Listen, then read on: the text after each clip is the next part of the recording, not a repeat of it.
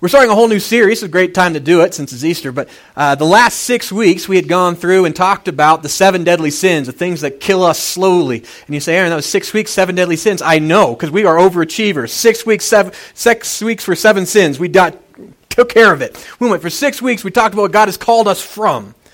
Now we get to take 7 weeks and talk about what God has called us to. And I tell you what He's called us to is amazing. It is awesome stuff. And so the series is called Called. It's a 7-fold calling for every Christian. What is it that God has called us to? What is this new life that He has for us? And so we're going to talk about the very first of that this morning. And that's that we have been called to live. And not just to be alive. I mean, that's nice, because we are dead to sin. We're going to talk about that. And being alive is great, but He's called us to much more than that. He's called us to live. There's a life He has for us, much better than anything that we've ever had in the past. In fact, today's memory verse, which we get to do every week, talks about this. Today's memory verse is from 2 Timothy 1:9, and it says this: He has saved us and called us to a holy life, not because of anything we have done, but because of His own purpose and grace. Now you see, He saved us. That's good. But He did more than that. He called you to a holy life. Holy means different, right? Different than everything. Like, think about your toothbrush.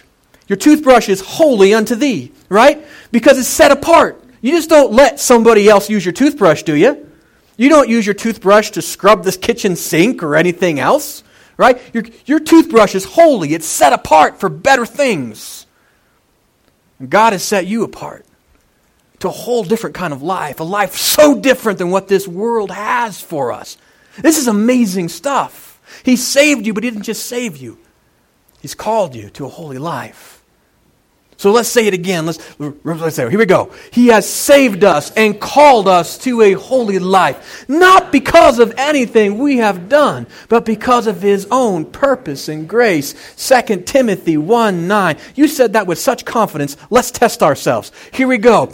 He has saved us and called us to a holy life. Not because of anything we have done, but because of His own purpose and grace. 2 Timothy 1:9. Very good. Isn't that powerful? We're going to talk about that holy life for the next 7 weeks. What has He called us to, and it is amazing things. But first we got to start where it begins. And it begins with something called good news. I hope that you came here today expecting good news or needing good news, because that's what we have. Easter is all about good news. Why everybody's cheerful. It's why we get up in the morning and we're like, woohoo! It's why even me, who likes the evenings and not the mornings, will go to a sunrise service and be happy. Right? Good news. You see, the church was begun on good news. And it grows on good news. And I think for all of us in this world, we get so brought down by the news of this world, this not holy living, that I think we're thirsty for it. And we need it. And there's good news for us. You know, there's a word that's used in the church that unfortunately it's usually tied with the church, which is a great thing. But unfortunately it's not always tied with good news, which is a shame, because it literally means good news. And the word is gospel. Gospel literally means good news. That's what God has for us. And that's what we grow on. That's the most important thing. God has good news for us. The church doesn't exist to make you a certain way, to tell you how to live and all that kind of stuff. It's not why we're here. God changes us. Yeah, He does. But that's not why we exist. We're not here. We don't have a message of imprisonment. We have a message of freedom. God has given us a message of good news. And we're going to talk about what is that good news today. What is the good news that we have in Christ? Well, the first thing that we have in the good news may be a little counterintuitive. The good news of the gospel starts with this: you're not good enough. And you say, Aaron, that's lousy news. But is it? You see, before I became a Christian, I went and investigated the 5 major world religions. I went and worshiped with the people at their places of worship, studied their religious texts, talked to their clergy, tried to understand what is this, where is God? And what does He want? And I'll tell you something about my experience in going through that and why, one of the reasons I came to Christ. Every other faith system out there says do. You've got to do things. Do this, do this, do this, do this. And if you do it all perfect, maybe, just maybe, you might possibly be good enough. It was a constant striving and a work. It was like a donkey that has a carrot on a stick tall in front of its head. No matter how far he walks, he never gets the carrot. There was never any rest, never any peace. And the reality is that I was never good enough. I could hope I was good enough, but I never would get there. Christianity doesn't say do, it says done. And it starts with this. The very good news is something that we all know. We're not good enough. Each one of us has guilt and shame and all those things that we deal with. Every single one of us knows somehow, somewhere, there's a separation between us and God. That's why we go to church. I love the fact that the gospel starts with truth. It meets us where we are, and I think there's an amazing thing. Yeah, we're not good enough. But maybe you're like me. When I first heard that, I was offended. Because I said, wait a second, I'm a pretty good guy. I'm such a good guy that I looked for God and I was willing to go to all kinds of different religions and try to find Him. I'm a pretty moral person. And the Scriptures set me free from that trap. Look what it says in the Scripture about being good enough. It says, for all have sinned and fall short of the glory of God. All. Well, that pretty much included me. It pretty much includes you.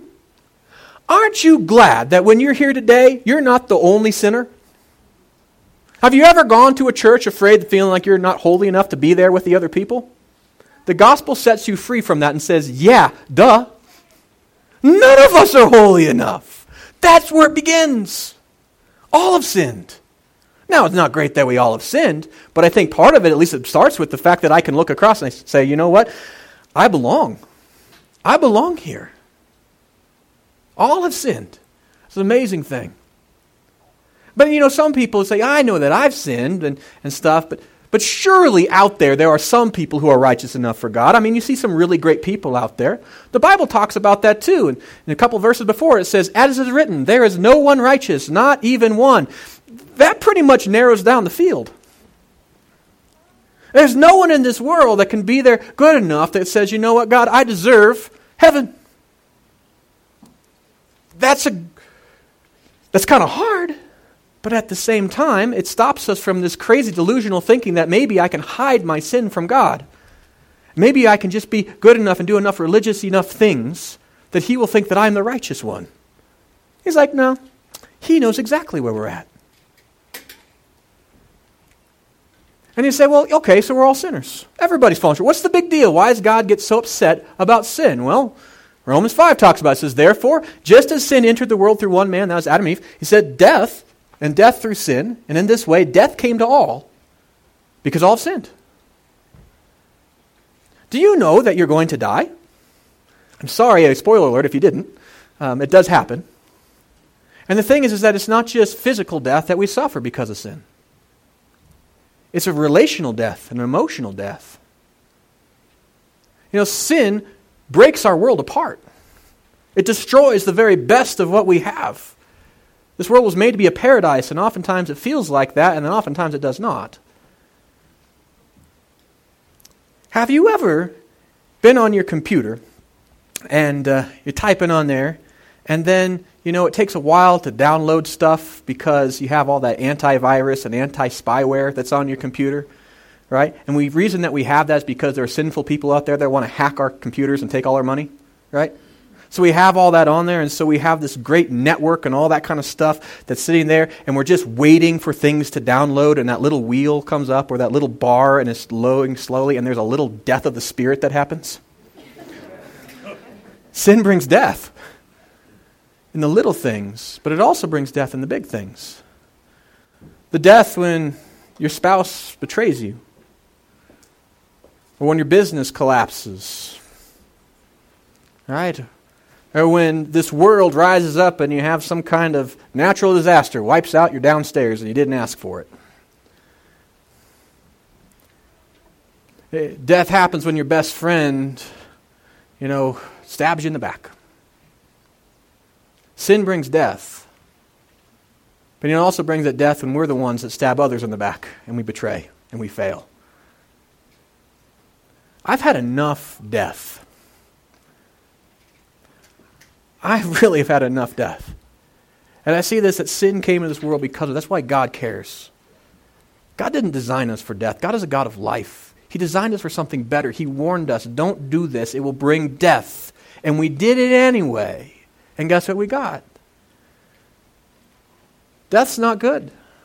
That's why it's a big deal to God. But we see this amazing message. It says, this is the message we have heard from him and declare to you. God is light, and in him is no darkness at all. God's got to deal with sin, and he's got to deal with death. But God is not a corrupt God. When it talks about God being light, John's not saying here that God is phosphorescent. Okay? That's silly. What he's saying here is God is pure. He has absolute wisdom. He has absolute truth. He has absolute righteousness. There is no darkness in him whatsoever. Which means that God is not corrupt, nor is he corruptible. And that is a good thing, isn't it? Can you imagine if God had, with all that power, was on the throne, was like a person? Had all the authority and all the power to do whatever they wanted, but had the capricious will to do whatever they wanted, regardless if it was right? That would be terrifying, wouldn't it? Can you imagine having one being with all of that, with no moral check? A being up there that was corrupt, that would take bribes. You'd be going along, doing your life, doing everything that you thought was right, and that person's that being said they wanted, and they could just destroy you. One that could take bribes and be bought off. It's amazing that our God is a God that cannot be corrupted. And he's not corruptible. And because he is good, he will always do what is good. And because he is righteous, he will always do what is right. So think about that. Let's just say this morning that before we leave, I'm like, get done with this worship service, and I don't know, I get a wild hair in me, and I say, I'm going to take off before everybody else leaves, right? So I run out, and I get into my car, and I throw it in reverse, and bam, I back into your car. Just smash it badly. And then I'm like, ha ha ha, you can't get me, and then I peel out, and I go off into town, right? And I'm like, come get me, coppers, right? Just like that. And of course, the coppers come get me, and they arrest me, and they bring me to a judge, and now your car is totaled. You can't drive anywhere, right? Because of what I did. And I go before the judge, and I say to him, I know I'm guilty, but here's some extra cash for you if you make this go away. And the judge says, not guilty. Would you feel okay with that? No, you would feel a little bit robbed. See, God's not a corrupt judge. See, even if that judge was my very best friend, would say, guilty, right? How much more a perfect God has got to judge sin? When we're guilty of it, he's got to say, guilty. Our God is a powerful and a right God, and God is light. And God gave us laws, didn't he? I mean, he gave the universe laws, natural laws, and all that kind of stuff. You have gravity and stuff. You never see a planet saying, forget gravity, right? They obey the laws. But he's also given us moral laws. But we do forget those a lot, don't we? You say, what are these laws? Well, he starts with things like the Ten Commandments, right? I mean, those are pretty big deals, so much so he actually chiseled them into stone so we wouldn't get them wrong, right? And yet we violate those, don't we? So we can consider ourselves a good person, but the reality is we've all violated God's moral law. I mean, let's just look at the Ten Commandments. Let's start there. Have you ever worshipped another God other than him? I already just confessed that I had done that, so I violated like the very first one. But maybe you're a couple steps down on the list. Let me ask you, have you ever lied? Because if you said no, we know you're a liar. Right? Have you ever cheated somebody? You ever had envy? Right? You ever worked 7 days and not taken a day off? All of us have sinned. All of us fall short of God's standard. And because of that, there's a penalty. Now, if you're one of those who says, I don't have sin, it says in John 1:8, if you claim to be without sin, we deceive ourselves, the truth isn't in you. I love how true the Bible is. It's not like we're hiding this from God. It's not like God's somehow thinking, He's so busy paying attention to everybody else, He doesn't see everything that we do. And then we can be like, oh yeah, I did this thing, but I'll just kind of hide it. And then maybe God won't discover it. But then if we live that kind of life, then what happens is we live in fear, because what if God discovers that? I don't think we do it rationally with our minds. We think that's what we're doing, but oftentimes it's how we live.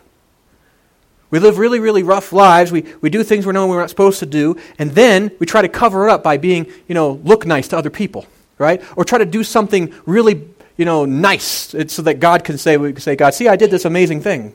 We'll make a big offering, or we'll buy somebody groceries or something like that. Like that makes up for the fact of everything else that we've done. We're like, God, look at all my other good works. It doesn't matter everything else I have done. Let me ask you, how many crimes does it take in order to make you from a law-abiding citizen to a criminal? How many crimes? One. That's all it takes, right? I mean, if I went out today and I just decided, you know what, I had a bad day, I'm just going to murder one of you. Boom, murdered you. Right? I'm a pretty law-abiding citizen up to this point, right? And then after that, let's just say, I go to the judge, I'm like, man, that was just a bad day. That was a bad decision. I agree. That was a bad decision. I shouldn't have murdered that person. That was bad on me. But I'll tell you what, I will be really super good from now on out. Right? And let's say from that point on, I never violate any other law. In fact, I go into the community and I serve and help other people and all that. Am I no longer a murderer? No. Well, once you've committed the crime, you're a criminal. And we've all committed the crime. And we're a sinner.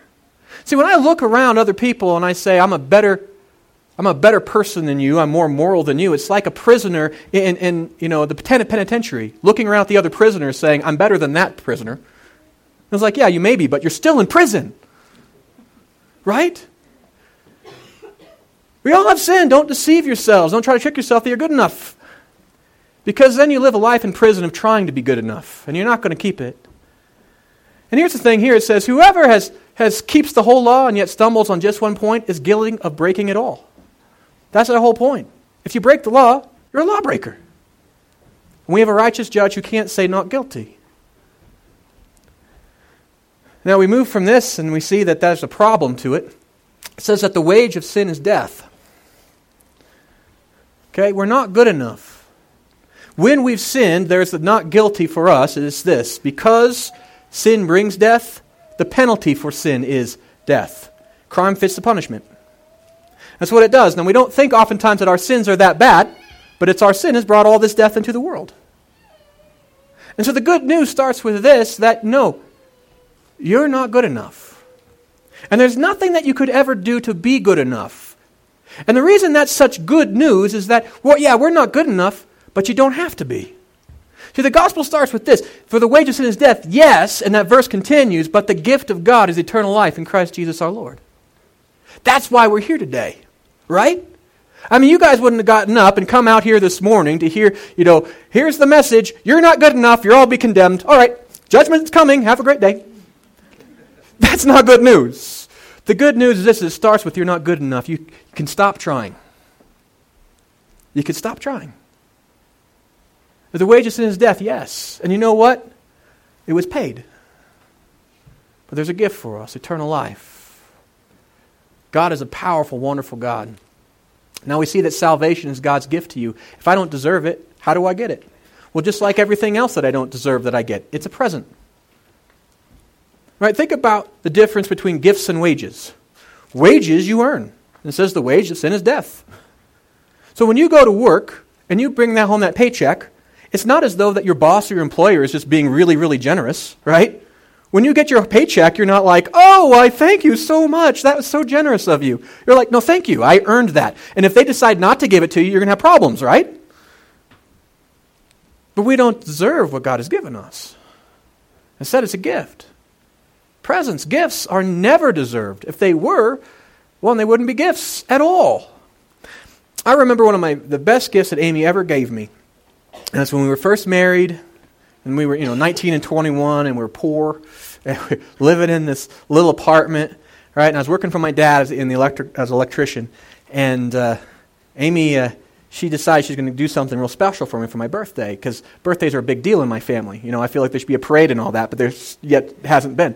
But there should be, right? And so it's going to be a big deal, and I'm like, well, what are we going to do? So she called my dad without me knowing and got me the day off work. And then she turned off the alarm clock without me knowing, so I could sleep in, because I hate mornings. I know it's hard to believe, but I don't enjoy them. And then, so I woke up, I slept in, and when you're in your 20s, you can really sleep in. Like, you remember that? That was so great. And I wake up, and I look at the clock, and I'm like, oh no! Because I thought, this is not the way to start your breakfast. And she's like, no, it's good. And there was breakfast already there, and bed, and all that kind of stuff. Now, I didn't earn that. That's why it was so special. In fact, I did the opposite of earning it. I slept through when I was supposed to work. But Amy gave me something that I didn't deserve. God gives us something that we don't deserve. But first, He doesn't give us what we do deserve, which is the part of the gift. We deserve the guilty. We deserve the punishment. We deserve death. And instead of giving us that, He says, I'm not going to give you death. That's what you deserve. That's what we call mercy, when we don't get what we deserve. And God gives us so much mercy. But He doesn't stop there. See, it would be more than enough for God to say, I'm just going to pay the penalty for your crimes, and so you don't have to. And then He could have left us as orphans. We already abandoned Him. That would already be more than what we deserve, isn't it? I mean, He could have saved us and then walked away and said, all right, good luck now. Even then, He would have been amazing, but He didn't just give us mercy. He gave us grace. He gave us what we didn't deserve. He gave us a new life in Him, a holy life, a different kind of life. He gave us a place in His family. Do we deserve that? No, but we got it. That's a pretty awesome gift.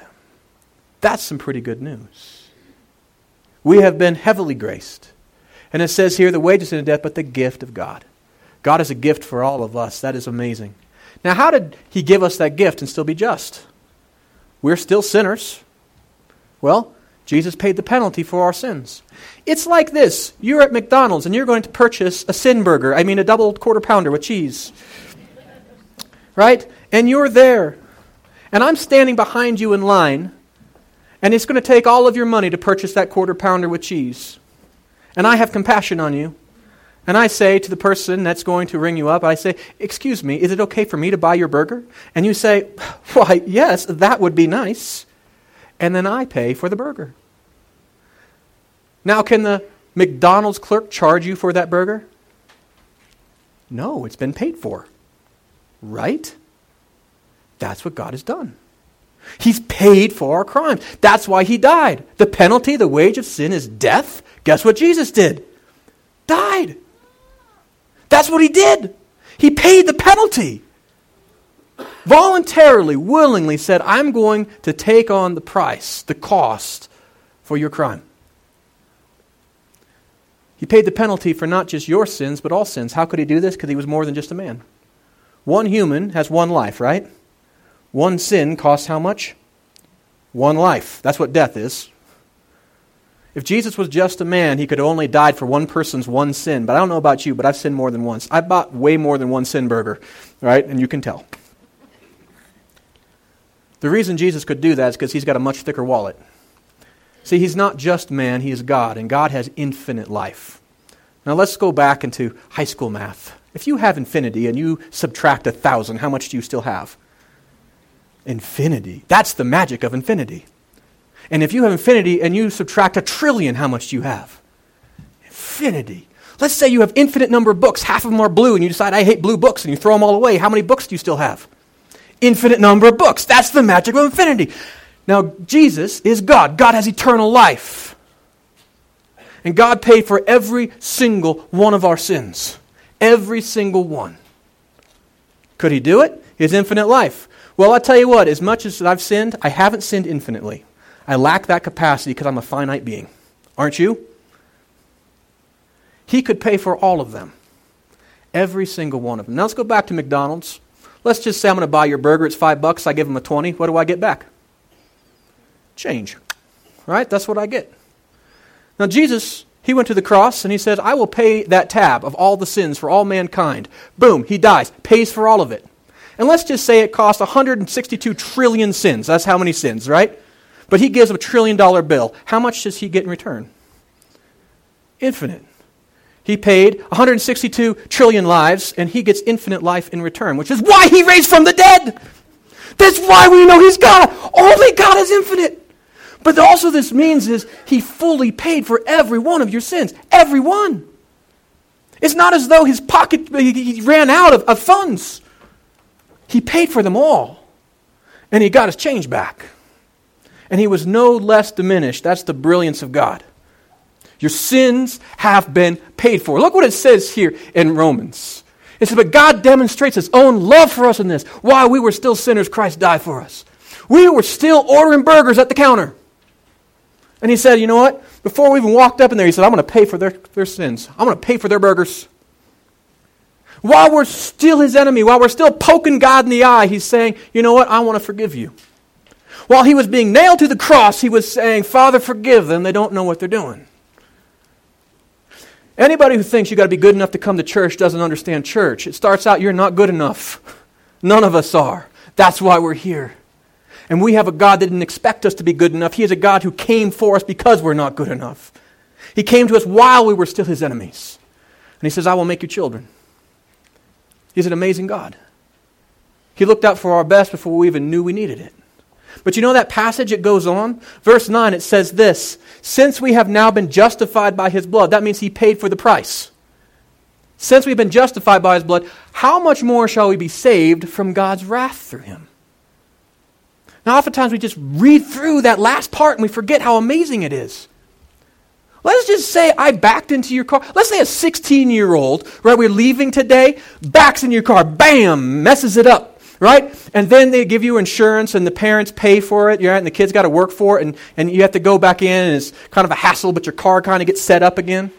And so it's been justified, it's been paid, right? You still have a level of wrath towards that kid, don't you? Like the next time you see him driving in the street, you're like, bad driver, right? There's a separation between you and them. A little bit like, I don't trust you. A little bit of disapproval in your eyes as you look at them, right? If people hurt you, it's not just a matter of just, making things equal, right? If I punch you in the eye, and then you punch me in the eye, we may be, equal. There might be a justice there, but there's no reconciliation. There's still probably anger, right? There's still wrath. Now, Scripture says that when we sin, it's like committing adultery against God. That's how he feels, emotionally. There's wrath there. It hurts. And there's a separation that we have from God, and he didn't just pay for the penalty. Look what he did. He saved us from God's wrath. There's a weird word in the New Testament that's used to describe this. It's called propitiation, and we don't use it very much because it's hard to say and worse to spell, right? But what it means is God took his wrath and turned, the wrath that was directed at you, and he turned it to something else. In fact, he turned it on himself. See, when Jesus was on the cross, he didn't just take the weight of all of our sins. He took the full blow of God's anger. And the reason he did that was so that God's anger could turn away from you. Now, only God can do this. People can't do that. But God was able to take his anger and fully expend it on Christ, which is why the cross was so violent. But what this means is that God isn't mad at you. God's not disappointed in you. God's not going to be up there in heaven someday, up there like, well, you've been justified, but I know what you did. It says in Scripture that he removes your sin as far as east is from west. He doesn't remember it anymore. That's what it means. It means that you've been saved not just from the justice of God, but also his righteous anger. God loves you. You've been reconciled. It's like two friends who got in a fight, right? And when they come together and then they work it out, and now there's nothing left between them, and nothing standing between them, and there's just a good relationship again. That's what you have with God. We've been reconciled to God. He paid the penalty. All of it. Not just the justice portion, but the emotion portion. God did it all. That's good news. Now why do he do it? Because he loves you. This to me is really important. What was God's motivation? Does he need you and me? No, because he could just create new people, couldn't he? Really easy. He doesn't need us. He's got the angels. He's got all that stuff. He's got himself, the whole triune thing working together. I don't know how that works. Blows my brain up. But he gets to know himself. He's perfectly fine and content without us. But he says, I want you. He did it because he loved us. That wonderful verse, for God so loved the world that he gave his one and only Son. Whoever believes in him will not perish but have eternal life. God loves you. You need to hear that because oftentimes we don't love ourselves. But I'll tell you, if I have to listen between you and God, I'm going to trust God. You are lovely. God sees value in you. He loves you deeply. It was that kind of love that allowed Jesus to say, I want to take your place. Knowing every evil act, every word, every evil thought that you would ever commit. He said, I know who you are and I know what you're going to do and I love you still. You don't have to try to pretend to be somebody different for God to love you deeply. What powerful love. I mean, he loves you unconditionally, even to the point of death. Even when you're at your worst, while you were still his enemy, God loves you. There is nothing that you could possibly do to make God love you less or more. He loves you with an infinite, powerful love. How do you receive that love? Well, it tells us the good news is that salvation is by grace through faith, and I think that's amazing. God gives us grace. We are saved because of God. And all he expects from us is simple faith. Faith! It says in Ephesians 2:8, for it's by grace you have been saved through faith, and this is not from yourselves as a gift of God. It goes on to say, not by works so that other people can boast. It's not about being good enough. It's not, your faith isn't about, I've done these things just right, so now God will love me. God loves you. And he says, have faith. Now, what is faith? Faith is a weird thing, isn't it? We talk about it, but it's not like you can say, hey, here's my faith, right? You can't just carry it around in a basket. You're like, hey, I've got my faith, right? What is faith? It's like a nebulous thing. Well, I'll tell you what, faith is trusting that which we have not seen yet. Something we haven't fully proven. And faith is not just for the spiritual world, it is for life. For example, every single one of you walked in here today and sat down on those seats by faith. Which of you actually, scientifically, took apart the seats, make sure I didn't put like little stickies in the seats or cushions or something like that? Or make sure that the screws were strong enough and test the metal, that it could actually hold your weight? Did any of you do that? You didn't prove it. You just trusted it. And you sat down. And you put your whole weight into there. You put your health into the hands of something that you just had faith in, right? And your pride, because if you sit in the chair and it falls flat, that's kind of embarrassing. You exercised great faith this morning just by coming and sitting down, and you probably didn't even know it. Now, let's just say that a person doesn't have faith, and they have to go and to test every single chair before they sit in it, and every single floorboard before they walk on it, and every single screw in their car before they get into a car. There's a word for a person like that. Crazy. Right? We need faith. We live with faith all day long. The question is, we have faith. The question is, the faith that we have, is it reasonable? And that's the amazing thing about our God, is he gave us a reasonable faith. Just like sitting on the chair, it makes sense to sit in the chair. You see other people do it. It's been doing it for a long time. It's designed for that. It seems to be proven. It was reasonable to sit in it. We have a God who gave us reasonable faith. He started with, thousands of years before he came, he had a plan how he was going to save us. He gave us over 300 prophecies written, some of them over 1,000 years before he came. Where he would be born, what he'd be called, what he would do, how he would die, even what the people around him would say as he died, and what would happen to his clothes as he died, and when he would come back. All of these things. And every single prophecy fulfilled to the letter. You just don't make that stuff up. God did that so we would know for confidence that this is the Messiah. Not only did he do that, but then think about how he died. Our faith is so different than others. It wasn't born in a cave. It wasn't a trust me story. It wasn't some prophet walked out of a cave and said, hey, I heard from God. Believe me. God came to earth, and he did things that people can't do in public. He healed blind people. He healed people that couldn't walk for 10, 20, 30 years. He healed people that were dead and stinking in their graves for days and brings them forth. He did things that people can't do. He quiets the waters and the storms. He walks on the water. He turns water into wine. I tell you what, a lot of people have been trying to do that. People can't do this stuff. He did it publicly, out and about, so everybody could see it. And he drew huge crowds.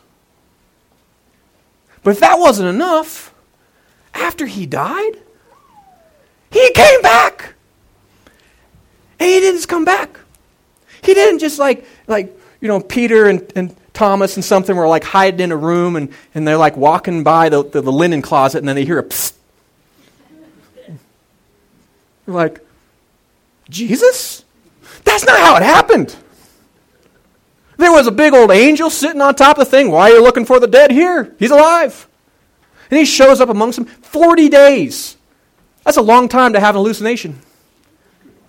Thousands of people saw him, and he did all kinds of cool stuff while they were around.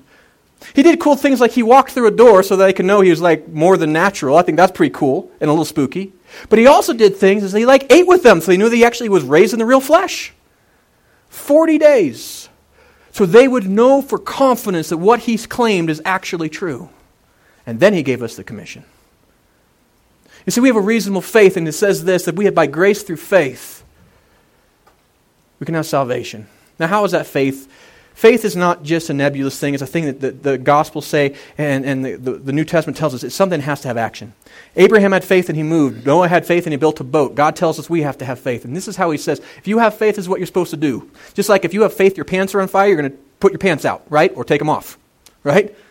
What are we supposed to do? It says, if you have faith, the first thing you're supposed to do is express that faith in belief. And a lot of people get those two mixed up. The difference between faith and belief is this. Belief is an expression of faith. Not all faith is belief. Belief is an assent of the mind. It's saying, even despite doubts, even though I don't know everything, because none of us will ever know it all. All of us will always have some doubts and things that we just can't figure out. But it's saying, despite, I know enough that this is reasonable. I'm going to trust it. It's a decision of the will of the mind to say, I'm going to follow Jesus as my Lord and Savior. I'm going to trust that He paid the penalty for me. That's an act of faith. It also says that we're supposed to then, if we have that, if we believe that He really is God and He really did save us from our sins, we're supposed to actually live like that's what happened. That's called repentance. Repentance is a change of my life. I used to live one way, now I live in obedience to God. Perfect obedience? No, I wish. Growing obedience? Absolutely. It's a bending of my will to His. And it says that's an act of faith, just I believe that He did it. And it also says this, we're supposed to confess. Now, confession isn't like magic words. It's not like you can like force somebody, hey, confess. And they're like, I believe Jesus is the Savior and all that. And they're like, okay, now you're saved. And you can take a gun to somebody else. It's not how it works. It's not hocus pocus. Confession is an identification with. When the Broncos play, I put on my Broncos jersey. Why do I do that? Because I identify with them. I'm like, I am not a Chiefs fan. No one will ever think I'm a Chiefs fan because I have my Broncos jersey on, right? Them, me, we're together. And God says, I want you to confess me before other people. I want you to identify with me. And I tell you what, if I know that Jesus is really God and He's coming back and He saved me, I want to be with Him. I'm proud to be with Him. Now, my confession by itself doesn't save me. If I don't have any faith that Jesus really raised from the dead, it's not like magic fire insurance. I'll just say these things just as a hocus pocus, maybe I'll be saved.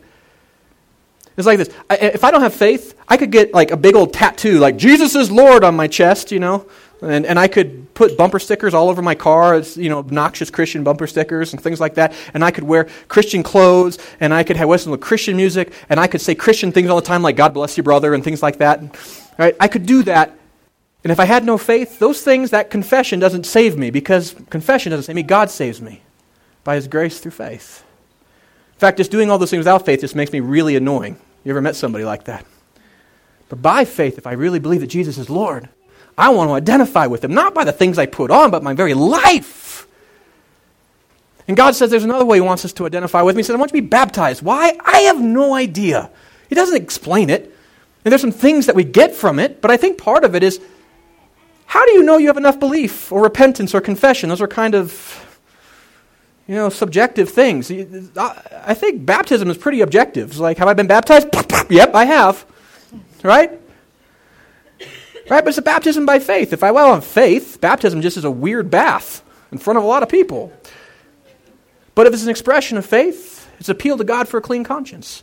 If I do it for that reason, it's very powerful. Expression of faith. But it doesn't stop there. God says, you know what? I also want you to be discipled. There's not a difference between saving faith and sanctifying faith. I can't find one in Scripture. It just says, be saved and grow in Christ. Grow in Christ. Can you imagine if a baby was born? Parents were so excited. They're going to have a baby. And they have this little tiny baby, and the mom gives birth, and it's a beautiful birth, and everybody, they're all so happy, and they hold it up, and they're like, oh, like the whole Lion King thing, and they're like, oh, it's a baby, and everybody claps, and it's so good, and they're like, oh, that's so great. And they set the baby down, it's like, okay, let's go have another one, and they forget about the other baby? Would that be horrible? So when you were born again into Christ, you were born so much more than just to be born. You were born into a family to grow. That's what you were called to do. That's why we are disciples of Jesus that build disciples of Jesus. That's the much more of our faith. That's what Jesus called us to. He didn't die on the cross so that we could live flat lives. He didn't die so we could just be alive in the Spirit. He died so we could live. He's called you to a holy life, a powerful life. And we're going to talk about that life over the next 6 weeks. About exactly what is this life? What has He called us to? What is the sevenfold calling of every believer? What does it mean to grow up in Christ and have purpose? And it's going to be an exciting time. But first we start with this today. That you have been saved. Right? The good news of Christ says this, is that we are not good enough. That is really great news, isn't it? Isn't it great news that you can sit here today, I don't have to be good enough. That my God is good enough. And not only are you not good enough, but salvation that is a free gift to you. Free means you didn't earn it. You don't have to. It is there. It's available for you. No matter where you've been or what you've done, it's yours. That Christ paid the penalty for our sins. He's a righteous God. And there is not one sin that's lingering out there that's ever going to come back to you. There are no skeletons left in your closet. They have been cleaned out. Christ has paid the penalty. And we also learn that God did this because He loves you. And that salvation is by grace through faith. If you want salvation, God said it's your gift, but you got to receive it through faith. And that's really great news. That it's not, you don't have to climb some mountain. You don't have to do some kind of crazy thing in order to earn it. You just have to receive it. And He tells us how to receive it. You need to believe, confess, repent, be baptized, go be discipled, live the new life, enjoy the gift. The good news is for all of us. So as we wrap this particular message up, I'll ask you to take out your connection cards, that lovely green card that's in your bulletin, and flip it around to that back side. Because I know that faith has to be put in action, right? Otherwise it just sits and rots. We need to do something with it. If you don't understand that what God has done for you, there's some steps that we want to take, some things that we want to start walking in that, because it's true. So on the back side it says, this week I commit to. And there's a couple of suggestions that I have as some next steps. The first one is this. Why don't you start by memorizing 2 Timothy 1:9? Maybe you were brought into the faith and were abandoned as an infant. You are no longer an orphan of the faith. You have a family here. You need to realize that the Christian life is so much more than just having some type of dedication while you were a child or having some type of conversion experience and then that's it. God has called you to live a much more full life, a holy life, a different life. And maybe we need not just listen to me on that, but maybe this week, let God's Word talk to you about what does that mean? Think about what does it mean to live a holy life, a different life? What has He called me to? So maybe this week you say, I'm going to commit to memorizing 2 Timothy 1:9. And if you want to do that, there's that memory verse card that's there to help you. Or how about this? Maybe you want to read the Gospel of Mark. Because when we say we're disciples of Jesus, we follow Him. Right? And what better way of learning what Jesus did than actually look at what He actually did? And so we have the Gospel of Mark. Mark was a disciple or was a follower of Jesus, as was Peter, who was his mentor. After Jesus died and raised again, they went and they wrote down what Jesus did and what He said, so we would know. And that's the Gospel of Mark.